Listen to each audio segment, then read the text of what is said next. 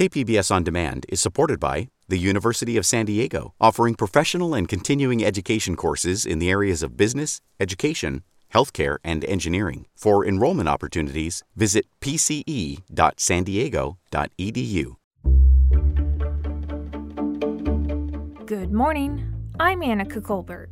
It's Monday, August 16th. Anti-mask protesters derail a Vista School Board meeting. More on that next, but first, let's do the headlines. San Diego County public health officials reported 1,700 new COVID-19 cases last Friday. It was the highest single-day count the county has seen since last January. 31 additional people were hospitalized, with 2 more sent to the ICU. Currently, the hospitalization rate is 51 times higher for those who are unvaccinated. In San Diego County, the cost of housing and rent has significantly increased. This has driven up the inflation rate, which is higher in San Diego when compared to the national average. Miro Kopik is the founder of Bottom Line Marketing and a business commentator for KPBS. He says home prices in San Diego, which are about double the national average, have likely peaked, but rental price increases show no signs of slowing down. Rents have been going up, and the scary thing about rents is that rents went up when there's a vacant apartment, an average of 18%. That also was a big driver for our inflation rate. Every year, pregnant leopard sharks flock by the hundreds to La Jolla shores. They're attracted to warm, shallow water with lots of squid to eat. Andrew Nosel is an environmental and ocean sciences professor at the University of San Diego. Now is a great time to get in the water with them. The calmer the water, usually the better the conditions are for snorkeling and kayaking, and usually we see more sharks then too when it's nice and calm. But don't try to touch them, he says. The leopard sharks will be in the area until December or as long as the water stays warm. From KPBS, you're listening to San Diego News Now. Stay with me for more of the local news you need. KPBS On Demand is supported by the Museum of Contemporary Art San Diego, offering visitors to the La Jolla campus special exhibitions, collection galleries, coastal vistas, seaside dining, and more. mcasd.org. There was high drama at a school board meeting in Vista last week. The Thursday meeting was shut down several times when protesters refused to wear masks inside. KPBS North County reporter Tanya Thorne spoke to parents on Friday about what happened. If they do not wear their mask, we cannot continue the business of the board at this point in time. Vista School Board President Cipriano Vargas shut down the meeting several times because people refused to wear their masks. At this point in time, I'm going to reconvene the meeting. If members of the public are still not going to be wearing their masks, we will have to reconvene at another location. The public was moved to a different room when it was time for the public comment. Sharon McKeeman, the leader of the group Let Them Breathe, was there. She was not wearing a mask because she has a medical exemption. When it came to my time to speak, they let me come into the building, but then when I got to the chambers, they actually slammed the door in my face. McKeeman was unable to give her comment. Let Them Breathe's legal advisor sent an email to the Vista School Board stating there is no mask mandate in place and saying the choice to remove members of the public from a public meeting violates the Brown Act. Last night was supposed to be a school board meeting. So we were supposed to be able to listen and watch what the school board's business was, and we were supposed to each have that allotted time on the microphone where nobody interrupts it, where there's no arguing, and that didn't happen. While Let Them Breathe has been campaigning against mask mandates, other parents are starting to organize a counter group supporting mask rules. Kristen Beer is starting one called Parents for PUSD, for Poway Unified School District. Our goal is to let all of the other parents in the San Diego school system know that if they do not want our school districts to apply for waivers to the mask mandate, they're not alone. There are lots of us. There are lots of parents who are okay sending our kids masked. Beer says mask choice will create more chaos for the school and teachers. If they're enforcing the same rule for everyone, children understand that. That's the rule. We all follow the same rule. That's what elementary school is kind of all about. That's kind of almost the most important thing you can teach an elementary school child is to follow rules that they don't like because it's the right thing to do. She said the group's goal is to balance out the noise that has been heard from opposing groups. All we've seen so far are this vocal minority who seem to have the time and the money for protests and lawsuits and organized disruptions of school board meetings. And that reporting was from KPBS North County reporter Tanya Thorne.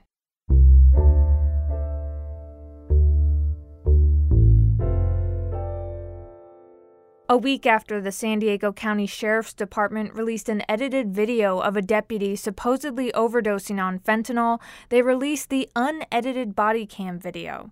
KPBS's John Carroll says the longer videos still leave unanswered questions.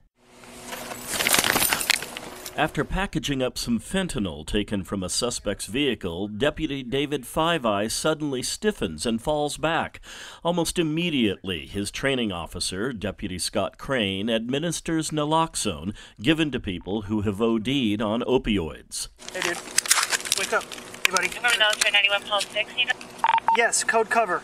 The blowback came within hours, medical professionals across the country saying what the video showed was not an example of overdosing on fentanyl, lashing out at the Sheriff's Department for releasing a video many said misportrayed a situation that plays out with deadly consequences across this country every day. I think it's helpful to release the full version so that people can see as much as you can see from a body cam. Dr. Carla Marienfeld is the medical director of UC San Diego's Addiction Recovery and Treatment Program. She has not seen the unedited version of the video yet. With what she has seen, she says she doesn't feel comfortable saying what happened to Deputy Five Eye was an overdose. Marienfeld says she's more concerned about the unintended message the video could send. I think the most important message is that people shouldn't be afraid of incidental exposure to fentanyl in a limited way like this, to where they would not act to help someone who might be overdosing. One thing that is new from the unedited version comes when Deputy Five Eye is answering questions from a paramedic. Any medical history I need to know about? Probably my 6th or 7th time I fall on the head. That leads to an obvious question as to whether Deputy Five Eye has a history of fainting, and if that's what happened here. Dr. Marienfeld says, hard to tell. I think that you want to take into consideration the fact that the patient may have had previous head injuries and whether or not some of what he was presenting with currently was related to him hitting his head in any way. Then there's the question of a toxicology test. The Sheriff's Department now says one was not done at the hospital. Dr. Marienfeld says that's not unusual. In the emergency room, you're trying to be as efficient as possible in helping somebody. In that situation where the story was consistent with a fentanyl exposure, it wouldn't necessarily make sense to check to see if there was fentanyl in his system, particularly if the story you heard as the physician was that the patient responded to naloxone. And that reporting from KPBS's John Carroll. KPBS reached out to the Sheriff's Department for clarification, but was told they weren't doing any interviews at the time.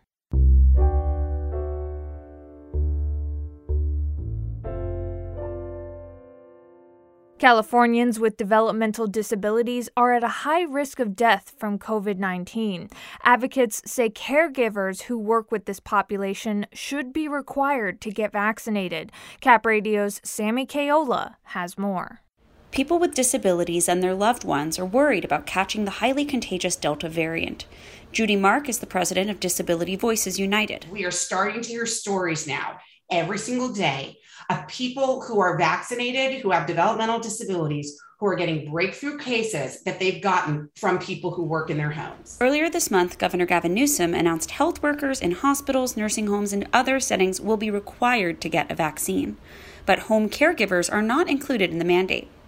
Rick Wood relies on several caregivers to help his developmentally disabled son in Mammoth Lakes. After a recent COVID scare related to one of those workers, Wood asked all of them to get vaccinated. Care providers who come into the home provide intimate care, such as feeding, dressing, bathing, and the like. They are no different from healthcare workers who are performing similar duties and providing similar services in hospitals and medical facilities. The state is also requiring teachers and school staff to be fully vaccinated or get regularly tested.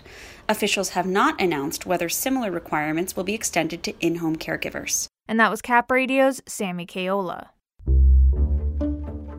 Coming up on the podcast, the 4.9 million don't get their choice as governor. The 1.8 million do. That, we believe, violates the Constitution and the precept of one person, one vote. We'll hear a legal scholar's view on why the recall election could be struck down as unconstitutional. That's next, just after the break.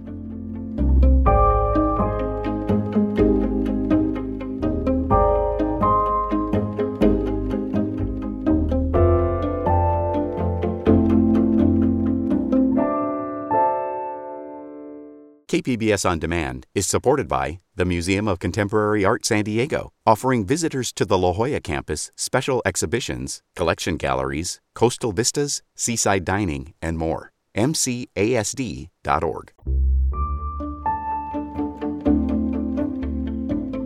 In about a month from now, on September 14th, California will hold a recall election for Governor Gavin Newsom. But some law scholars say the process is not constitutional because voters won't have an equal say in the election's outcome.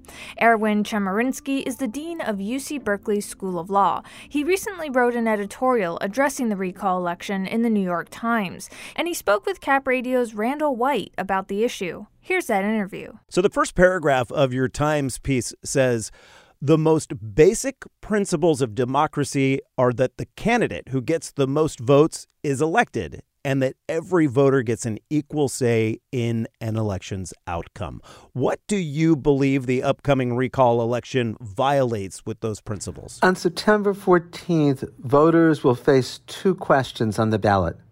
One is, should Gavin Newsom be recalled?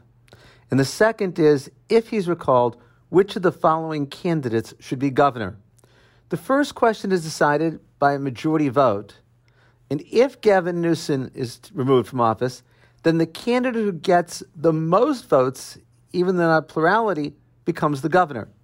So the example we give in the piece is, imagine 10 million people vote, and 4.9 million, or 49%, want Gavin Newsom to be governor. He's removed. But then imagine on the second vote that no candidate gets more than, say, 18%, which is what the leading candidate is polling now. That person would get 1.8 million votes. So 4.9 million in my hypothetical would want Gavin Newsom. 1.8 million would want whoever gets the most votes. The 4.9 million don't get their choice as governor. The 1.8 million do. That, we believe, violates the Constitution and the precept of one person, one vote. In 2003, the only time a governor was successfully recalled in California history, the system worked and was constitutional in that case because of how the votes fell? That's exactly right. In that instance, Arnold Schwarzenegger got more votes than those who wanted Gray Davis to stay in office. So under our analysis, that would be constitutional. Of course, that could happen here. It is theoretically possible that some candidate on the second vote could end up with more votes than those who want Gavin Newsom. But no polling suggests that's remotely possible. Either Newsom is going to win and stay in office, or if he's voted out, some Republican candidate with far fewer votes is going to end up as governor. Dean Chemerinsky, why was this not taken up during, say, the process to gather signatures or earlier than 1 month out? I don't have an answer to that question. Until my colleague and I were discussing this, we had not heard anyone raise this concern with regard to one person, one vote. If the scenario plays out the way that you described, and like you said, polling does indicate that, is there a chance that the Supreme Court could step in? Now, you do argue that the Supreme Court has weighed in on this issue twice and does side with your point of view. The Supreme Court repeatedly, in fact, more than just twice, has held that equal protection requires that every person's vote count the same. That's the principle, one person, one vote. It was initially articulated in those cases in the 1960s, but has been consistently reaffirmed since. If someone brings a lawsuit, either now or if this happens after the election, I would imagine the courts would get involved. That was Erwin Chemerinsky, the dean of UC Berkeley School of Law. He was speaking with Cap Radio's Randall White. And that's it for the podcast today. Be sure to catch KPBS Midday Edition at noon on KPBS Radio, or check out the Midday Edition podcast. You can also watch KPBS Evening Edition at 5 o'clock on KPBS Television. And as always, you can find more San Diego news online at kpbs.org. I'm Annika Colbert. Thanks for listening, and have a great day.